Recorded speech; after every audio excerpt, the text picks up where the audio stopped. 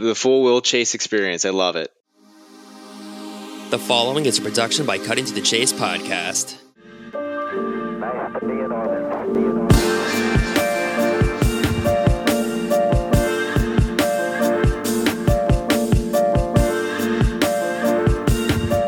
Charlie Roumeliotis, what's up, man? How you doing? What's going on, man? Long time no talk. Oh yeah, man. It's been a year already, which is crazy. But lots of things obviously going on in hockey and the Blackhawks. But what you been up to this summer? Just trying to get away from it a little bit for a couple weeks or so. Yeah, it's been I feel like every summer I try to just mentally decompress, but there's always stuff going on. Just like this job is. It's either 100 miles per hour or it's zero. Like it's really hard to have like an in between. So every summer I try to get as zero or close to zero as possible. Obviously on my PTO time, I can really unplug, but sometimes you find yourself just thinking you're going out on the golf course on a Monday and then something happens and it's, you got to rush home to take care of it. So that can be a little bit exhausting, but comes with the territory. No complaints on my end, but yeah, it is nice that we are kind of finally in like a really quiet period of the off season where I can shut my brain off a little bit before we ramp back up in September. Yeah, it goes so fast. I'm just doing this for fun. Like I write about the Blue Jackets for First Ohio Battery, and I was so just tired of last season. And I mean, both the Blackhawks and Blue Jackets were in a similar place in terms of bottom of the standings, just trying to get through the grind and just the ugliness of the on ice product. And I was just so ready just from a hobby perspective. So I was curious. I mean, you're doing this for, obviously, it's your full-time job. So on the one hand, you probably have maybe one of the best jobs that you can have in terms of covering a hockey team. But obviously the team has been going through a lot of turmoil and ugliness off the ice and on the ice. So was last season was it kind of tough you're covering the Blackhawks, but still, I mean, it's more fun when they're competitive and winning, right? Definitely. I'll say this though. I think 2 seasons ago was significantly harder than last season. And I'm not really talking about the off ice stuff that we had to cover. It was more so the Hawks went into that season where they traded for Seth Jones. They acquired Marc-Andre Fleury, Tyler Johnson. They made all these moves and with the goal of making the playoffs. And the first month of the season, they fired Jeremy Colleton because they had like one win in the month of October. And so that was actually more grueling than last season, where the expectation was they are going to be bad. They're supposed to be bad. And it's okay that they're going to be bad because that's going to be part of the rebuild. So it was almost like the wins and losses were so secondary last season that like fans didn't even care about the wins and losses. It became, how's Lucas Reichel developing? How are the young defensemen? There's a new coach, Luke Richardson. All those storylines became like second, like it was easy for me to walk inside the locker room and feel a little loose because the wins and loss didn't matter. Whereas 2 years ago, by November, it was like, how do we keep spinning that this team is still trying to make the playoffs? So I feel like that actually might be where Columbus was the last season, where they had high expectations, maybe not Stanley Cup aspirations, but playoff contenders, and they weren't even close to that. That is actually really exhausting of a team to cover, as opposed to like knowing you're covering a rebuilding team and it's supposed to be bad and it's okay that it's bad. Yeah, that is true. I mean, it's hard to come up with a storyline that's not like the same thing. And you can only write so much about how bad something is and what can we do to fix this and what could they do differently? What could they change? So I can understand more so from a professional, trying to do this as your job and try to figure out storylines or whatever probably is pretty challenging.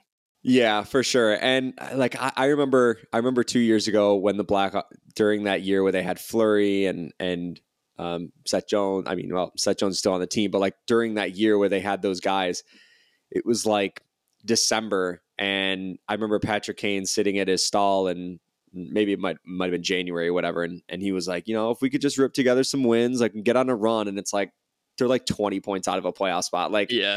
I'm going to write this that the Hawks are still remaining hopeful, but it's not realistic, so it's just like, it was exhausting to kind of like to pull some storylines out of that. But yeah, it's going to be, and I think it might be that way again this season, but the exciting part is that they have Connor Bedard, and so it's going to be the Blackhawks immediately become watchable again. No matter if they lose 5-3 every night, Bedard might have 2-3 points. He might score a goal, and it's like, man, the future is coming. Because this kid is makes the Blackhawks entertainment. Yeah, exactly. I mean, you have the Connor Bedard buzz, the excitement. What was your reaction on lottery night when they're going down all the lists of teams? And I mean, I don't have to tell you the reaction from the Columbus perspective when Kevin Weeks accidentally, I mean, I think he did legitimately accidentally slip it because there was whatever on the behind the scenes with the whole production side of it. But they're all of a sudden just like in Columbus falls, it's down to Chicago and Anaheim. So, I mean, what was your reaction when the Hawks did win that lottery? Yeah, so poor Kevin Weeks. He got a lot of flack for it, but it really was not his mistake. Like I think they like on the teleprompter or whatever, it had read this and then go to break. So it definitely felt like a behind the scenes issue. I digress. So on lottery night, I was in studio for NBC Sports Chicago, and we were going to do a show. I think our show was I think the lottery was from 6 to 6:30, and we had a lottery show at 6:30. So right when the lottery ended, the lottery show ended, we were supposed to go on the air. Well, of course, my other duties also include writing something for the website. So going into the day, I basically pre-wrote 5 stories of the Blackhawks landing the first pick, the second pick, all the way to 5, because those are their odds. And once it got to like 5, 4, whatever, like once they weren't 5 or 4, I'm like, well, they have better odds of being 1 or 2, because I think the third overall pick was like 7%. Like it was or actually it might have been lower than that. It was very low. So I'm like, they must have jumped inside the top 2. And at that point, we're like, I don't know, 7-8 minutes away from going live on the air. So like we know that coming out of the commercial break, whether it's 2 or 1, like I have to be ready to publish my story, feed it out on my social channels, and then like inform my other team that like, hey, this story is up. Can you guys promote it everywhere else? So when when it flipped over to Chicago, like I got Pat Boyle, who's the pre and post host for NBC Sports Chicago. He throws his hands up in the air. They're celebrating. And I immediately go into, I got to get this story up. I got to publish. So like, there was no kind of like, oh my gosh, I can't believe this is happening right now. It was like immediately into work mode. And then we went live on the air, and we had Kyle Davidson on like right away after he did his ESPN interview. So it was like, I don't think it really hit me until after like I got home that night, because after the show ended, we had to do an emergency podcast. And then it was kind of like I was laying in bed, and like I get home and my brother's still awake because he's like fired up. And it was kind of like, I remember having like a conversation. I'm like, the next 15, 20 years just changed for the Blackhawks, for my job, for the interest from the casual fan with the Blackhawk. Like everything changed because of this one kid. So it was a lot to digest, but it didn't happen until after I finally got home that night and was like, wow, like I can't believe that happened. And I have to imagine your job from that point forward, between the end of the lottery and the actual NHL draft, was probably pretty easy, because you knew who the first pick was going to be. You didn't have to speculate, if it's this guy, if it's that guy. I mean, it's Bedard at that point. So all you have to do is write about Bedard stuff, right? Yeah. So fun fact. I think back to, I was in Vancouver for the 2019 draft when the Blackhawks jumped from 12 to 3. And in that draft, it was Jack Hughes, Capo Caco. Like those two were for sure. But number 3, it was like, who's going 3? Is it Zegras? It was like 10 to 13 players that could have gone in that range. And between you and me, we're not recording, right? No, I'm kidding. I think I pre-wrote like 6 to 8 players like that the Blackhawks could take in that, or like getting ready that, okay, if the Blackhawks take this guy, I got a story ready. We were walking into the draft. Like I was walking into the arena when I think it was Sam Constantino from Sportsnet had tweeted like signs are pointing to the Blackhawks taking Kirby Dach at number 3. And I see that tweet and I'm like, I don't have a Kirby Dach story ready. he was not one of my 6 to 8 guys that I pre-wrote. So in this case, it was very nice to know that if they got 1, it's Bedard. If they got 2, it's Fantilli. If they got 3, it could be, a handful of players, not like a wide pool of players. So in that way, it was definitely nice to know that I could have some pre-write stories ready, but also kind of like prepare for like what the bigger picture column might look like. Yeah, I just going back to the end of last season, I was just so ready for a break and just get into the off season. I was so tired. I mean, I'm sure you've heard it at some point on your end in terms of just tank, just finish last, and of course, you know what's at stake. And so I get it, but at the same time, I'm thinking, man, who knows? For the Jackets' luck, they'll finish, third, or I mean, I know they were guaranteed a certain slotting based on where they finished, so it lucked out on their end, even to get Fantilli. I mean, that was awesome because people thought it was going to be Carlson. I mean, Carlson, I think it's going to be solid, and there's a lot of different solid prospects, but Fantilli is number 1 in any other year, most likely. So it's like the best consolation prize. But I was just going back to the very beginning, it's crazy that we're already going into training camp in the next month or so. It just goes so fast. Yeah, it really does. And that is so true. I when the Hawks drafted Bedard, then we had to kind of go get ready in the media room to wait. And I'm like, hang on a second. And like, I saw that Anaheim was getting ready to pick. And I was like, I got to go see this pick because one of my friends is actually a Columbus fan. And I was like, I just got to see who they take. It's going to be whatever. Or I'm sorry, Anaheim.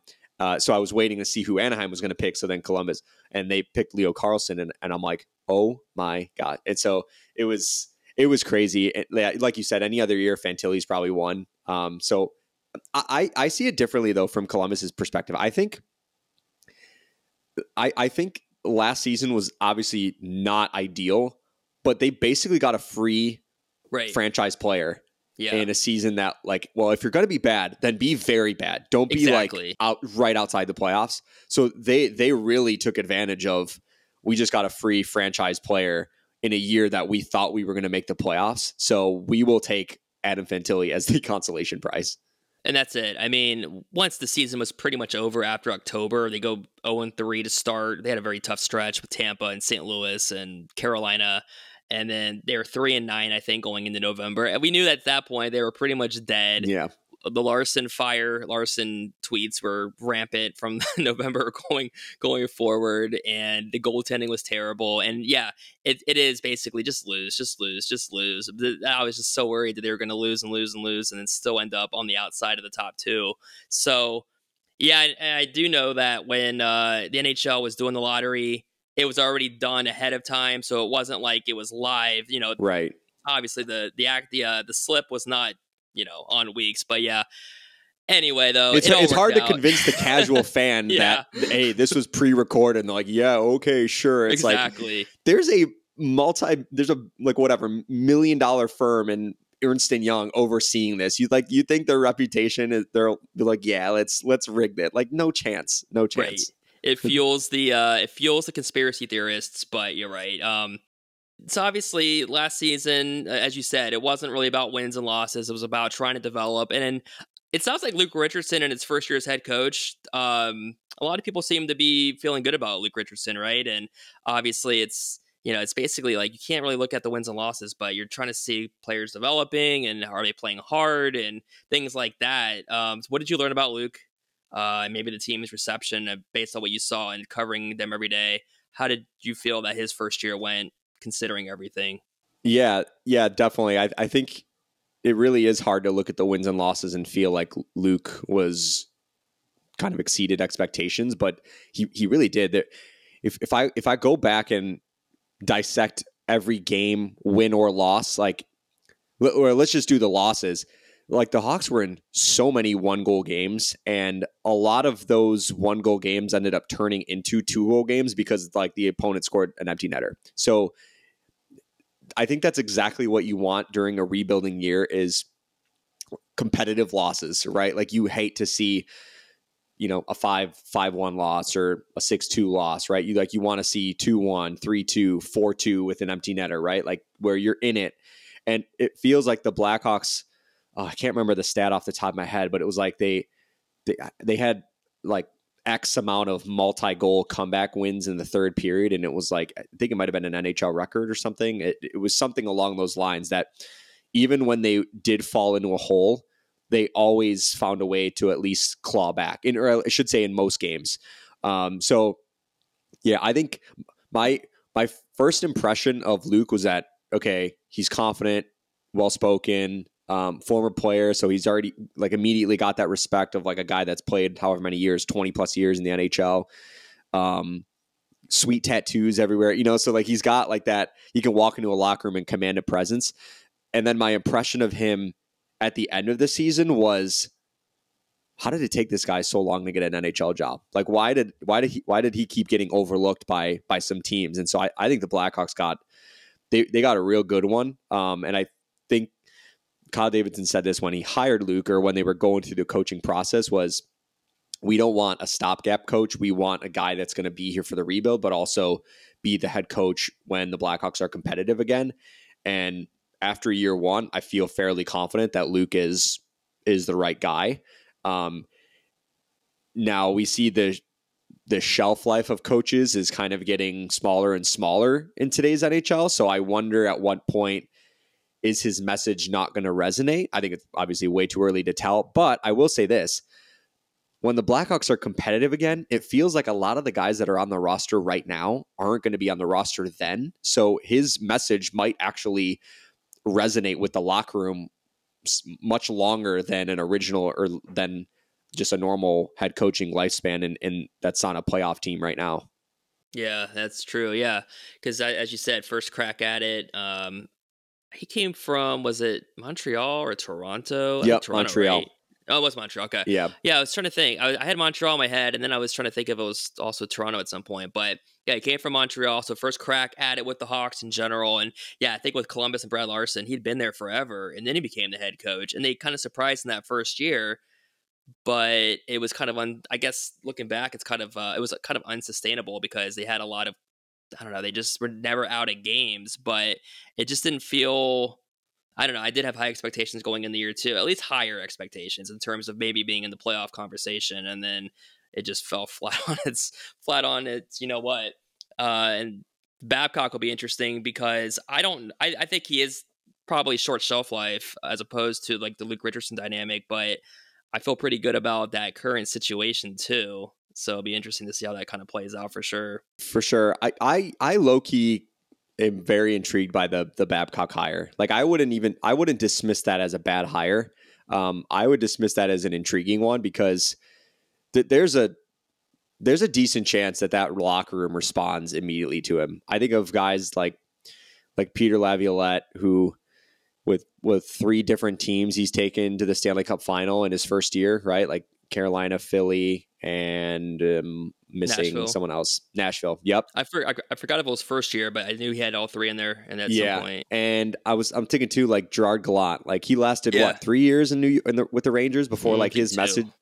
2. Gee, Yeah. I mean, exactly 2. So it's like, I don't know, but Babcock feels like the kind of guy, if you're Columbus and the last coach didn't work, but Torts did, that kind of like for a short lifespan it did.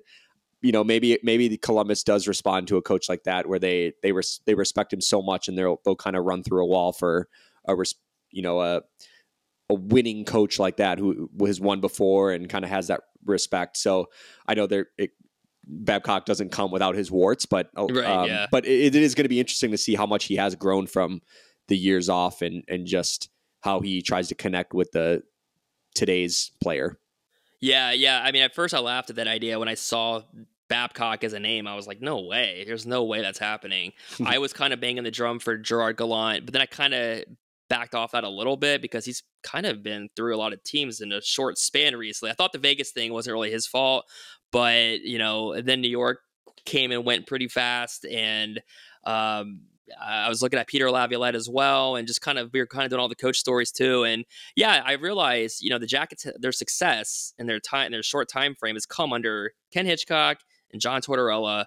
And Hitchcock was huge on Babcock, and it does seem like these guys, the Jackets, Goudreau, and without throwing shots at Larson, there's a lot of veiled, like we want this accountability. We want someone that's, obviously been there and it's going to keep the standard, get the standard where it needs to be and not let things get loose. So there was a lot of sort of veiled shots that like, okay, they're saying it without saying it, that they want a guy like A. Babcock or even that Torts structure back in there. So I do think it's should get the best out of them, ideally, at least in a couple of years. And we'll see going forward how that plays out. But it does seem like they're all on the same page, at least. For sure. I think it's so important for a head coach for the players to totally buy into what the head coach is selling and trust that the head coach it like trickles down to the players. Like if the coach puts together a good game plan, holds players accountable, it's like, okay, I will run through a wall for this player.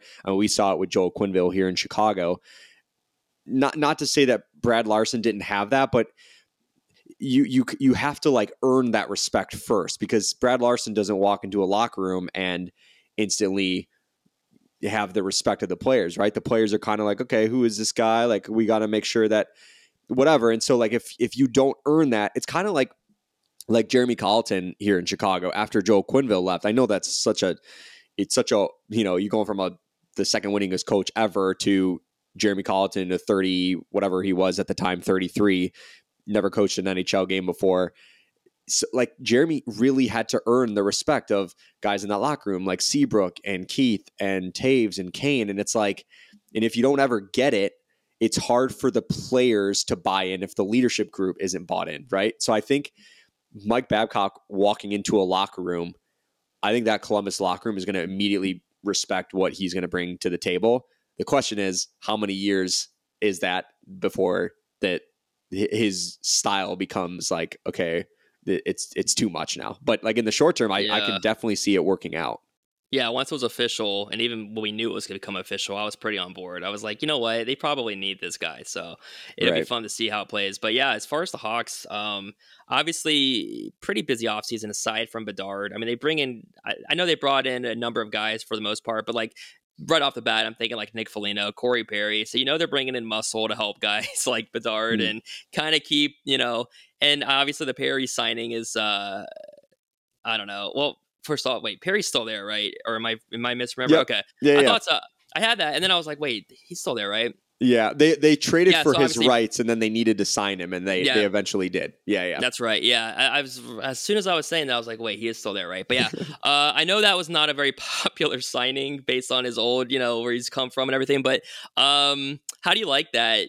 Just the veteran additions, and obviously a guy like Bedard is probably luring in a guy like Nick Foligno, who, let's face it, he was on the Bruins last year, didn't win the Cup. And now he's going from one of the best teams in the league to one of the worst teams in the league. But he wanted to be there too, right? So I guess it was that Bedard effect in some ways.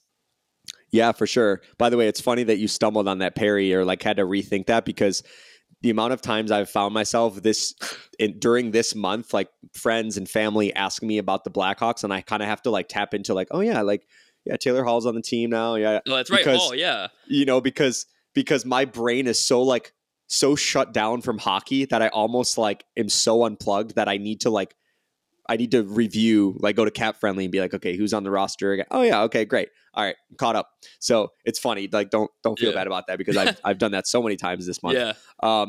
They did make a lot of interesting moves, acquiring Taylor Hall, Nick Foligno, Corey Perry. I think last year was a lot about sheltering the young players, specifically on the back end. Like we saw them sign Jack Johnson and I'm already blanking. Like they've had some other moves on the back end where they wanted to keep their Rockford defensemen like Vlasic, Isaac Phillips in Rockford, because last year was going to be so kind of disastrous.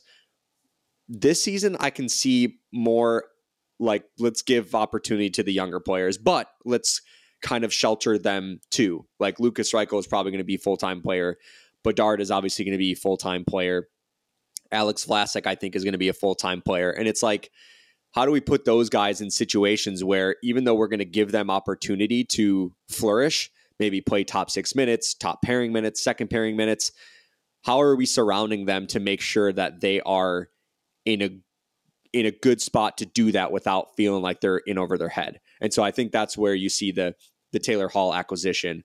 I actually love that acquisition because you're basically getting a top six, whatever. He was playing middle six role in Boston, but he's going to play top 6 minutes, probably top line minutes in Chicago, where he's still only 31 years old. And but the best part about that contract, about that acquisition is his contract. It's only for 2 more years. And same with everyone else that they signed. Foligno 1 year, Perry 1 year.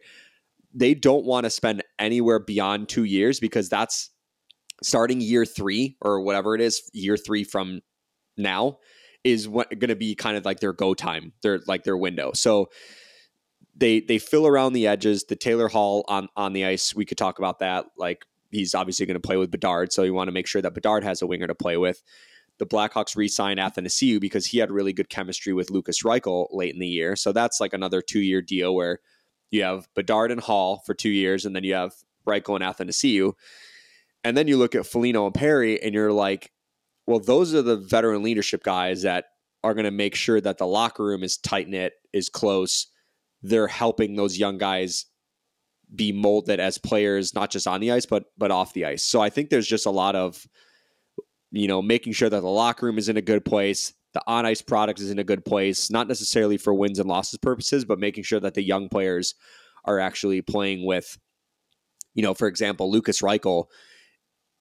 What if he's setting up guys, but he doesn't have a finisher on his line and he's not getting assists. And now it's like, now his confidence is waning because he's like, I only have, whatever. He looks back at the end of the year and he only has 30 points, but it's like, well, he could have 45 if he had a scoring winger, So I think that's the situation that they want to put their young guys in. And I thought Kyle's done a really good job of making sure that he brings those players in without overspending in term to like impact their financial flexibility down the road. That's right. Taylor Hall, huge name that I didn't even think about until you mentioned it. And yeah, I mean, the guy was a former MVP not that long ago. It might feel like a long time ago now, but yeah, you said he's still pretty young too. So, and yeah, in Boston, they were so deep that you could put guys, like you said, on the middle 6 that would be top line almost anywhere else. So you can almost hide out there in Boston as deep as they were. Yeah, exactly. Yeah. And I think Taylor Hall too, he's still got something left in the tank. Yeah. I know with Boston, he got basically relegated to a 3rd line role, but that's because Boston is loaded. I mean, they had so many great guys. And I think Taylor Hall will also be rejuvenated by the fact that he is going to play top line minutes. He knows he's going to play top line minutes, so he's not kind of looking over his shoulder. And he's going to play with Connor Bedard on the first power play unit. So he's going to get all the opportunity in the world to gain confidence, get his cookies again, and feel like, he could be close to the player that he was prior.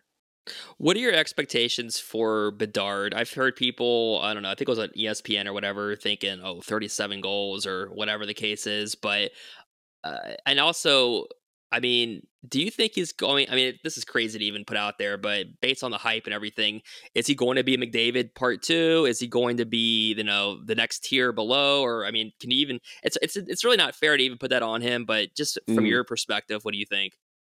Okay, so I'm like looking this up in real time because I wrote about this in, let's see, May 24th was the timestamp. Basically, I wrote like, can Connor Bedard be a point per game player as a rookie in today's NHL? And I basically went through history and I found that only 37 players in NHL history have averaged at least a point per game in their rookie season. And this is like a minimum of 40 games played. So this is like an actual, like what counts as an NHL full season. Only 5 rookies have done it in the last 27 years. And it's Ovechkin, Crosby, Malkin, McDavid, and oddly, Matthew Barzal. Matthew Barzal was 1.01. It was 85 points in 80.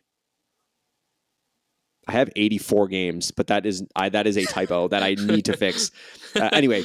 Yeah. So I think, so what I wrote essentially, and then like I put into context, like Patrick Kane, his rookie year in 2007, he had 72 points in 82 games. Okay. So I'm like, all right, 72 points. Can Bedard break that? Well, then I was going back and looking at the numbers as to like what the goal scoring average was and the power play league percentage was in 2007 versus what it was last season.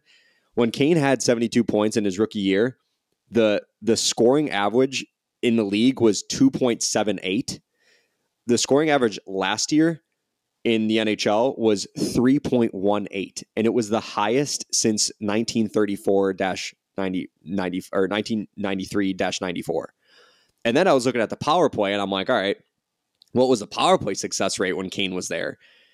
It was 17.75. This past season, it was 22.3, and it was the ninth highest percentage ever.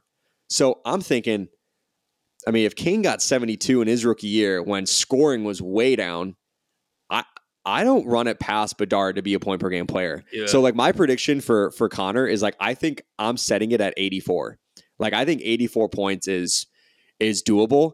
And it's funny because I say that number out loud and I'm like, right. I don't know if that's too low or if it's too high, because like it could be like a wide range of outcomes. Like he just shatters everything and becomes like an 100-point player. Probably not going to happen, but it's like 84. It feels like, I mean, I'll set the over under, I guess, at 82, like point per game player. But I'm like, if he stays healthy for all 82 games, like 84, like that's my prediction for now. Yeah. I mean, I just keep thinking like this is going to be like potentially McDavid part 2 or something, because, we saw what he was doing. I know, where he was playing last year, junior league, right? Just different stuff, but still it's Bedard. And I think it was a couple of years ago, it was kind of this debate. It was like Bedard's probably the number one guy. There's also Fantilli, and then Bedard just shot through the last year or so. But I feel like there was kind of a debate at one point, like, it could be Fantilli, maybe number one. But then that was like 2 years ago. Obviously, Bedard has just taken over since then. But yeah, I'm kind of expecting big numbers right away, and I think people will be disappointed if he's not putting up like at least 50 in a season first year, right? Yeah, I think the tricky thing about it is McDavid is 6'2", like his size. Yeah. Austin Matthews is big. Bedard's coming in at barely, like not even 5'10". Like he's just under 5'10". So it's like a little different, yeah. Yeah, it's like, especially as a rookie, but then I look at him and I'm like, dude, his physique is he's massive. Like he's so strong. He has tree trunks for legs at 5 foot, barely 5'10". I mean, so that's why it makes it hard. It's like, okay, like when Patrick Kane came into the league, go look at photos of him as a rookie. Like I think he's barely 165. Like he is so small. And I look at Connor and I'm like, he looks like he's been in the league for a couple years, like based on his stature. So that's where it's just like maybe 84 isn't out of the question, or maybe beyond that isn't out of the question, because even though he is undersized, like he's not underweight. Like if anything, he's a perfect size right now. And so it's not like he has to fill out his frame anymore. It's just like he's kind of like already at his playing weight. It's funny. I've heard David Kaplan tell this story before about Patrick Kane when he was a rookie and he's about to throw out the first pitch at a Wrigley, and he's up there, I don't know, getting a soda or something, and Cap was like, "Is your dad like who are you? Like, are you with your dad or something?" He's like, "No, I'm throwing out the first pitch." He's like, "Who are you?" He's like, "I'm number one pick for the Blackhawks." He's like, "Oh."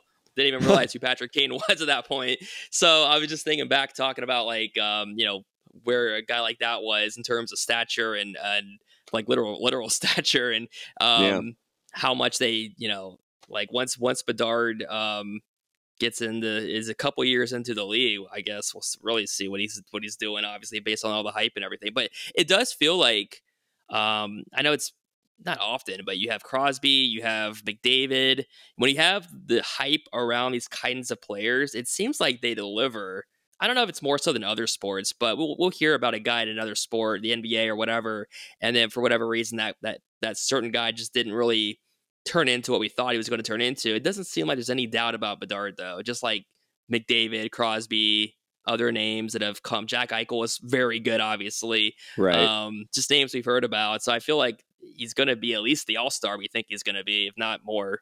Yeah, exactly. And just look at interviews of this kid and you're just like, my gosh, he looks so mature. I mean, he talks mature. He's like well beyond his years, and it's not like he looks nervous on camera and you're like, like maybe it's getting to him a little bit. Like he just looks so comfortable in his own skin. And I think with the breaking or the separating point for me was the World Juniors. Like, yeah, this kid knew that all eyes were going to be on him. He's got the weight of his country on his shoulders. He's the youngest player on his team, and he like shattered record. Like he put up points that nobody else has ever done at that age, and it's just like, my gosh, and for him to continue and then rejoin the Regina Pats and just go on an absolute tear. It's just like, this guy seems so unfazed. So even if he doesn't, let's just say hypothetically, live up to expectations his rookie season, whatever those expectations are, whether it's whatever is over under is 65.5 points by like the betting favorites or whatever, or if it's me saying an 84 points, like whatever those expectations are, he's going to live up to them over the course of his career, just because he's so dynamic of a player that we're not going to look back at his career and be like, man, he just underperformed. Like, I think it's just going to be like his underperforming is still going to be so good. So I just don't think it's ever going to become a hindrance for him. Like he's just going to live up to the expectations, and he's not going to let him bother him. Oh, and going back to the Foligno addition, I think the Hawks fans are going to like him a lot because he just seems like a guy that's just, that cliche, greasy, like he'll fight, he'll do whatever, he'll score some goals, but mainly he's going to have like that physical presence. So I think he'll be a good addition over there for sure. Also, yeah, I think we had him. Oh no, we interviewed him over Zoom right after he got acquired with Taylor Hall.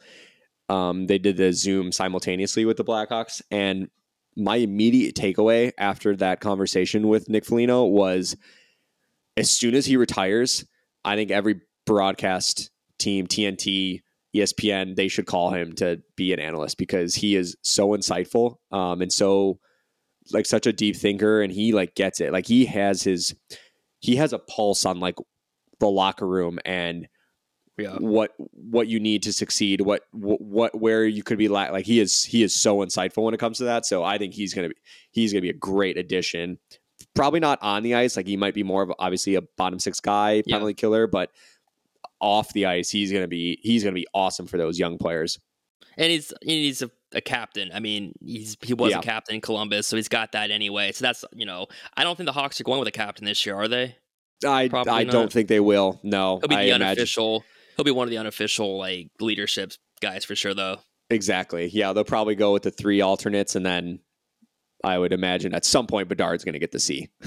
But yeah, you mentioned broadcasting. So Darren Pang's coming in. Do you know Darren Pang at all? He's obviously a good personality. I think kind of like a good just addition in terms of where the Hawks are in their new era, with a lot of different faces on the TV side as well, and just him coming in too. Have you gotten to talk with him before much? Yeah, so I shouldn't say we've known each other, but like anytime St. Louis comes to town, like Pang would be around or whatever. So we've kind of met each other in passing, but it was nice to have more of a formal introduction with him when he did get signed to be like our teammate at NBC and at NBC Sports. So I'm looking forward to having deeper conversations with him off camera. So, but he's an awesome addition, and I think he brings that.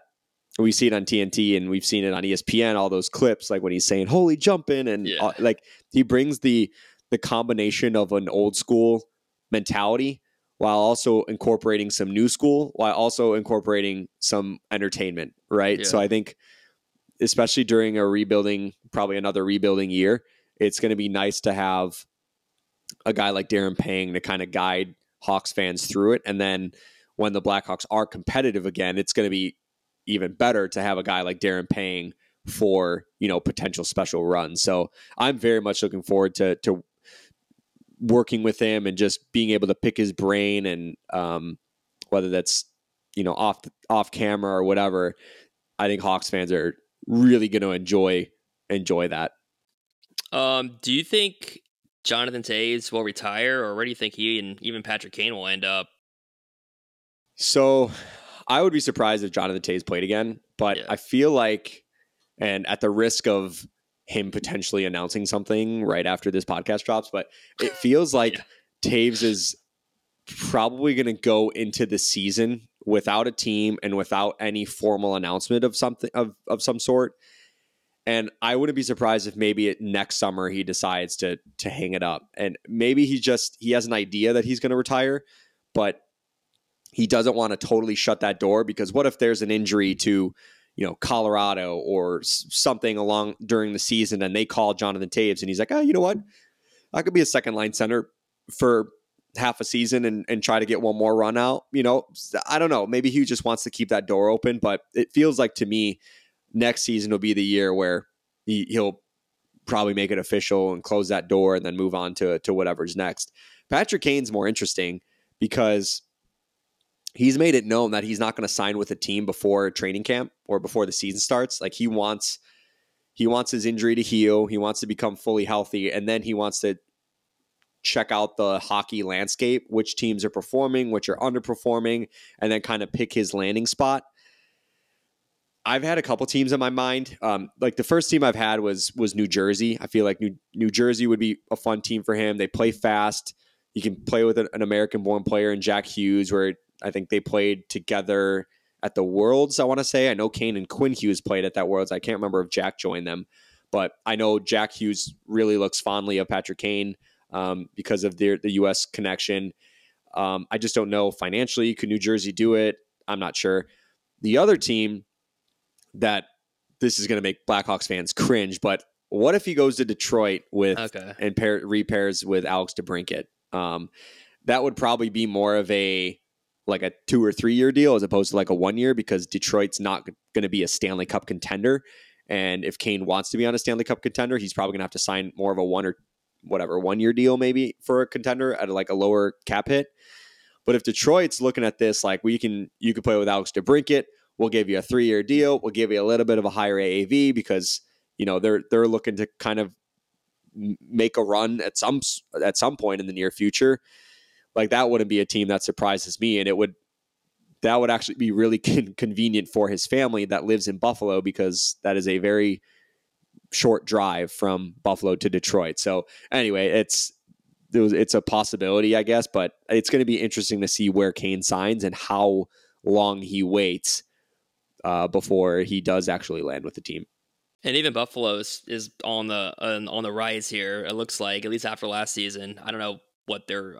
I mean, I'm sure if they could make that work, I'm sure they would try to. I don't know what their cap situation and all that is, but yeah, you mentioned Buffalo, and then thinking about Detroit, I was thinking about them recently, just yesterday, really. I don't, like you said, I don't think they're a cup contender, but I think they're definitely getting better. But are you kind of, I don't know if you've really thought much about their moves, but are you kind of puzzled by some of the moves they've made? I know DeBrincat was a great addition, obviously. We talked about him last year. I think I asked you, should the Hawks build around him or trade him? And they traded him to Ottawa, and now he's in Detroit. But yeah, I don't know. Detroit, I think they're on the up and up, but it's kind of taken its time, it seems.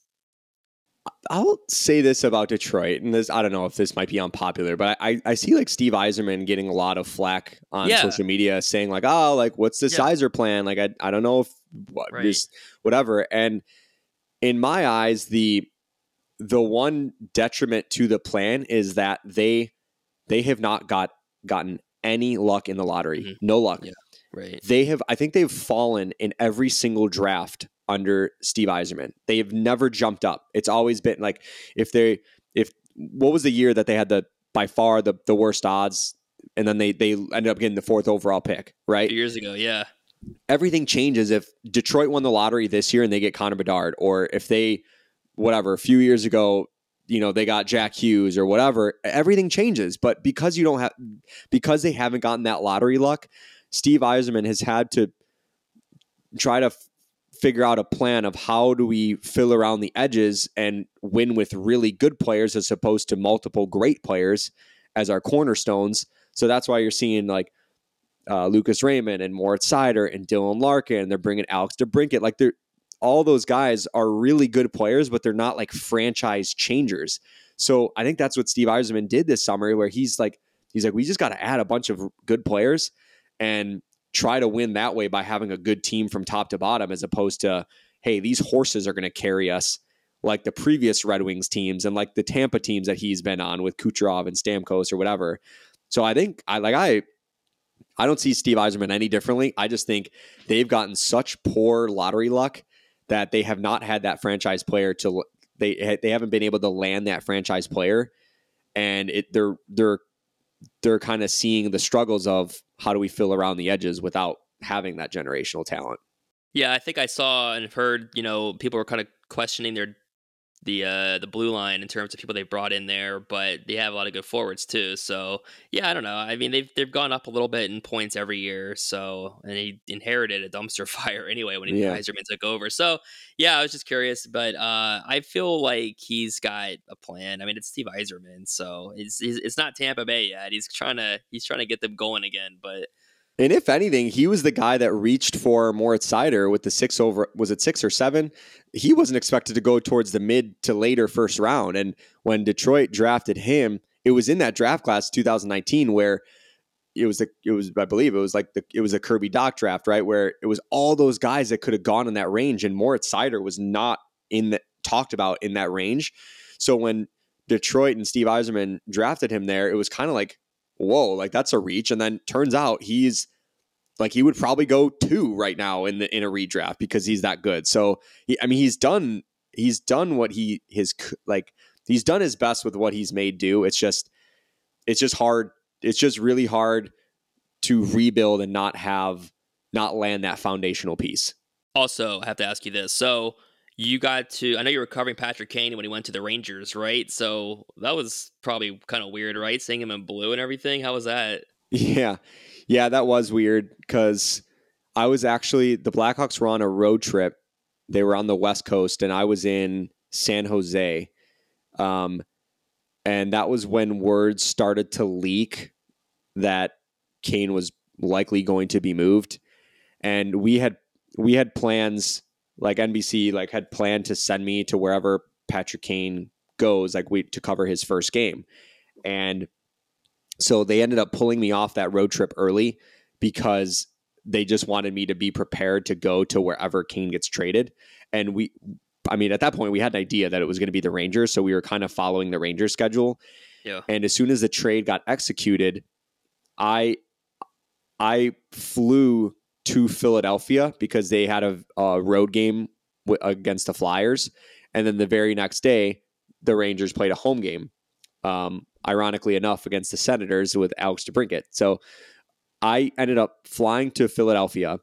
When I landed in Philadelphia, we had gotten word that Kane wasn't expected to play. Like he was going to play and he was going to debut in Madison Square Garden. So I flew to Philadelphia. Then I was like, all right, he's not playing. So I'm going to take a train to New York right now. So I took a train to New York and ended up covering his first game the next day. And it was like a very weird experience because I had covered they didn't even have a morning skate because it was the second of a back-to-back, but typically the injured players will skate the morning of. And that morning it was Keandre Miller, who was on that suspension.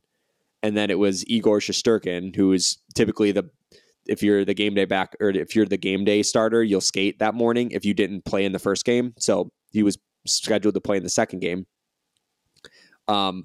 So seeing Kane come onto the ice in blue, it was just very weird. And it kind of took you really had to process it. And then watching the game was even weirder because it was I was watching him, I kind of know his warm-up routine. And I was watching him during warm-ups, and it was his routine got a little disrupted because he's making sure that he doesn't want to disrupt anyone else's routine. So he's trying to weave through guys. He goes to the face-off circle and he does the stick handling drills and he likes to pass the puck. And he was just so it was just very weird. And then it kind of, I guess, got more normal as the season went on. But that day was wild to try to process it all. I guess too, was he surprised to see you there? Because a familiar face at least, right? I was there with Ben Pope of the Chicago Sun-Times, and he this clip was on Twitter, but he sat down at his media conference, and Ben and I are in the front row, and so he's Chicago boys. So he was nice that I guess he probably appreciated that he saw some familiar faces, but I think it was so. I think he had so much on his mind that it probably just didn't even register. Like he was probably just so like game, morning skate. There's so much to unpack. And so yeah, but it was it was funny when he said that. And then after the game, it was nice to talk to him just briefly, just like thanking him for what he meant or whatever, just what he did for me in my career and whatever. But it was it was a nice day. You've had quite the career already with guys like that, and now you have Bedard coming into it. Or Bedard. I had to think about the name for a minute. Not McDavid, Bedard. Yeah, Connor Bedard. Yeah, I've really gotten lucky. Like I told you, when the Hawks won the lottery, I came back and I was talking to my brother, and like the next day I was talking to my family, and like I told them, I was like, my job, knock on wood that I'm still around, but like my job for the next 15, 20 years changed because of this kid. It's just the interest level. And I think the crazy thing about this now, covering Patrick Kane, Jonathan Toews, was great. But like Bedard is a Canadian born player, and he is like one of the most hyped prospects ever. So not just like Patrick Kane didn't get this much hype going into his draft year, and he was obviously an American born player, but it was still like no guarantee that he was going to be one overall and he was going to have this Hall of Fame career. With Bedard, it's like the entire country of Canada is invested on what this guy does. Like every moment they're like, what is Connor Bedard eating for breakfast? What is he doing at practice? So it's going to be a very unique experience covering a player that not just Blackhawks fans care about, but the entire country of Canada is going to be very invested. So it's like, I almost feel like a responsibility to make sure that I'm covering him and I'm writing good stories about this kid. And fair story, whatever, good or bad, so that people in Canada are making sure that they're getting, all this knowledge from whatever's happening with Bedard in Chicago. Yeah, I know the one thing about him is apparently he's never had fast food in his life. Yeah, I saw that. And apparently this started when he was like a young kid where he's like on this, like I think of Tom Brady, how he's like, when after like 30 years old, that's when he started getting serious about his diet. Or Patrick Kane, when he started to get towards, when he was 27, 28 years old is when he started working with a new trainer and was doing all these elastic muscle workouts and like kind of ditched the weights. And it's like Bedard has been doing this since he was a kid. So it's like, it's crazy that he has the discipline to do that, but also he has the desire. And it's not just, I'm in the NHL, now I got to do these things. It's like he's been laying that groundwork since he was a kid. So that's why he's already like way ahead of schedule than like any other player of his caliber was in years past. Do you have I'm sure you have a personal or had a personal connection with Rocky Wirtz or any kind of stories that come to mind about him? Yeah, that's a really unfortunate news and kind of just out of left field. I'll say this about Rocky. He is before his, I don't want to say like his image got tainted a little bit with whatever the off-ice stuff and just the town hall fiasco. But before all that, he was viewed as not just the best owner in hockey, but the best owner in sports because he spent money. He revamped the behind the scenes, like he added a bunch of employees. He was just so good to everyone. And the one thing I appreciated about Rocky was during those cup years, he'd have an owner's suite in the 200 level or whatever, 100 level, wherever it was. But he always sat with the fans in section 119 in a folding chair. And it was just like with fans. And I don't think he ever did that because he wanted the glory and the worship and the praise when things were good. And he's like, yep, this is all me. I did it. I think he did it out of a place of humility where it's like, we're all in this together. Like this isn't like I'm enjoying this just as much as you guys. And I remember when I went to a game when I think I was in high school and Rocky was around the just going around the concourse and fans were just running up to him wanting to take pictures, and like he took pictures with every single person there without like feeling like he was bigger than just like, you know what I mean? So he was like, he stopped for every picture. He sat with the fans. Like he never wanted the glory or the fame of the Blackhawks winning Stanley Cups. He truly was a great owner as far as I'm going to hire all these people to do their jobs and I'm just going to sit on the sideline and I'm not going to micromanage. Like I'm just going to hire the right people. I'll spend money. I'll do this, yada, yada, to make the organization the best. And so I've always appreciated that about Rocky. And it's really unfortunate because, like 70 is still young, so it's tough in that regard. But on the flip side, I also have a lot of confidence in Danny Wirtz too, moving forward, that he's going to make sure that he carries Rocky's legacy from that regard. And he's not going to be afraid to do the same as his dad did, as far as like spending money and making sure that he wants the best for the Blackhawks organization. We'll close on any bold predictions that you might have for 23-24, the Hawks or otherwise. Ooh, well, my bold prediction probably would have been the Connor Bedard 84 points, I think. Right? Yeah, that qualifies. Yeah. I'm trying to think of any bold predictions like around the NHL. I think I've picked the Leafs to win the Stanley Cup 3 straight years, so I don't know if I'm going to do that again this year. I think this isn't a bold prediction. Like I think Edmonton wins the cup this year. So I'll go on record saying I was just looking at some of the moves earlier today of all the significant moves were made in the East, like Erik Karlsson to Pittsburgh, Carolina added Bunting, Dmitry Orlov. Boston's got a new look team. The Rangers added Blake Wheeler, Jonathan Quick. Like all the moves were made in the East. I don't know a team in the West that got significantly better. Like Minnesota, they didn't really do much. Vegas, the defending Cup champions, they didn't do much. Actually, they didn't do anything. Right. They got rid of Riley Smith because like they're in a cap bind. Like Dallas added Matt Duchene, for a good price, but they also lost Domi, and that, I don't know. It's just, it feels like it's got to be Edmonton's year. And so I'm just going to say Edmonton kind of rolls through the West and they get the winner of the gauntlet that's going to be the East. And I think because they're going to be fresher and because of the history, the playoff disappointments, I think once they get to the Stanley Cup, I just don't know that anyone's going to dethrone McDavid and Draisaitl. I know that tandem is insane. I don't have to tell you how you've talked with him, I'm sure, personally. I know you've talked with McDavid at least, probably both. But yeah, I've more so talked to McDavid about DeBrincat because he played with DeBrincat in the OHL. So every time Edmonton rolls through, I'd always be like, "Hey, Connor, you got a few seconds to talk about DeBrincat?" And I remember one time he joked with me. He's like, every time I come to Chicago, I'm asked about DeBrincat. So I'm like, sorry. It's got to be kind of fun. You're used to talking with different people like that, but do you ever think like, wow, I'm talking to Connor McDavid right now about whatever? Yes and no. Like the thought crosses my mind, but when I'm doing the interview, it doesn't. Yeah, of course. Like maybe there's in the middle of an interview, maybe I'm thinking like, holy cow, like, I can't believe I'm talking to McDavid right now. But it doesn't really hit me until like later, where it was like, wow, that was cool. I think the Ovechkin night when he scored his 800th goal at the United Center, I remember I pivoted away. I'm like, I'm going to Washington's locker room because that was history.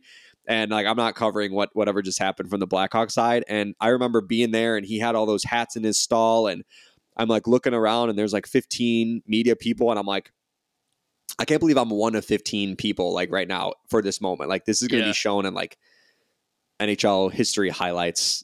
And so like, it was very cool that I got to be there. So I think times like that, you're like, man, I cannot believe I was inside that locker room for it. But yeah, like in the moment, if you're interviewing like McDavid or Crosby or whatever it is, it doesn't really hit me until kind of like after, or it's just, I don't know. It's weird. I've been doing it a while now. So I think in the early years I definitely kind of would get starstruck a little bit, but it doesn't really hit me in that way now. Well, and of course you're a pro. Like you said, you're a pro. Debatable. But it's funny. It's like even with me, like I was like talking to Dan Schulman, and in that moment, I was like, "Damn, I'm talking to Dan Schulman." But then I've talked to him a couple times, and it's like, it's just another person on the other side of the screen. You're on TV and on the radio or whatever, and it's like this is cool. Like for me, like I'm talking with a guy who's like a pro and a legit writer and doing all this stuff. But also, it's like okay.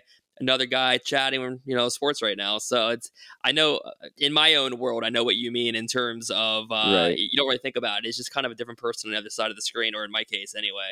Yeah, exactly. And I think for me, I try to like, us having a conversation right now, like I always want the conversation to feel like we like forget that this thing is recording right now. You know, like I just want to like just two guys talking hockey. And so whenever you can build a rapport with like a player like that, where maybe you're just talking hockey and you're like, you know, man, I wish I was recording that, or, you know, it's like, it was good to kind of just talk. That stuff kind of goes away over time, like as you build those relationships with those people. And then you're like, okay, this is like a cordial relationship, a professional relationship, as opposed to like me interviewing Connor McDavid, the best player in the world, you know? So it's, you know, it's different. Yeah, for sure. No, I totally get what you mean. And it was great chatting with you again. You know, keep doing your thing. Awesome to see it. I'm sure I'll see you on TV and hear you on the radio at some point soon. Season's like, you know, like we said, a month away already. So almost a month away. So keep crushing it. Yeah. Thanks, dude. It'll be a fun season. Hopefully it's a little bit better for you in Columbus this year. I think it will be. Yeah. But yeah, it should be an interesting season in both Chicago and Columbus, maybe for different reasons, but fun season nonetheless.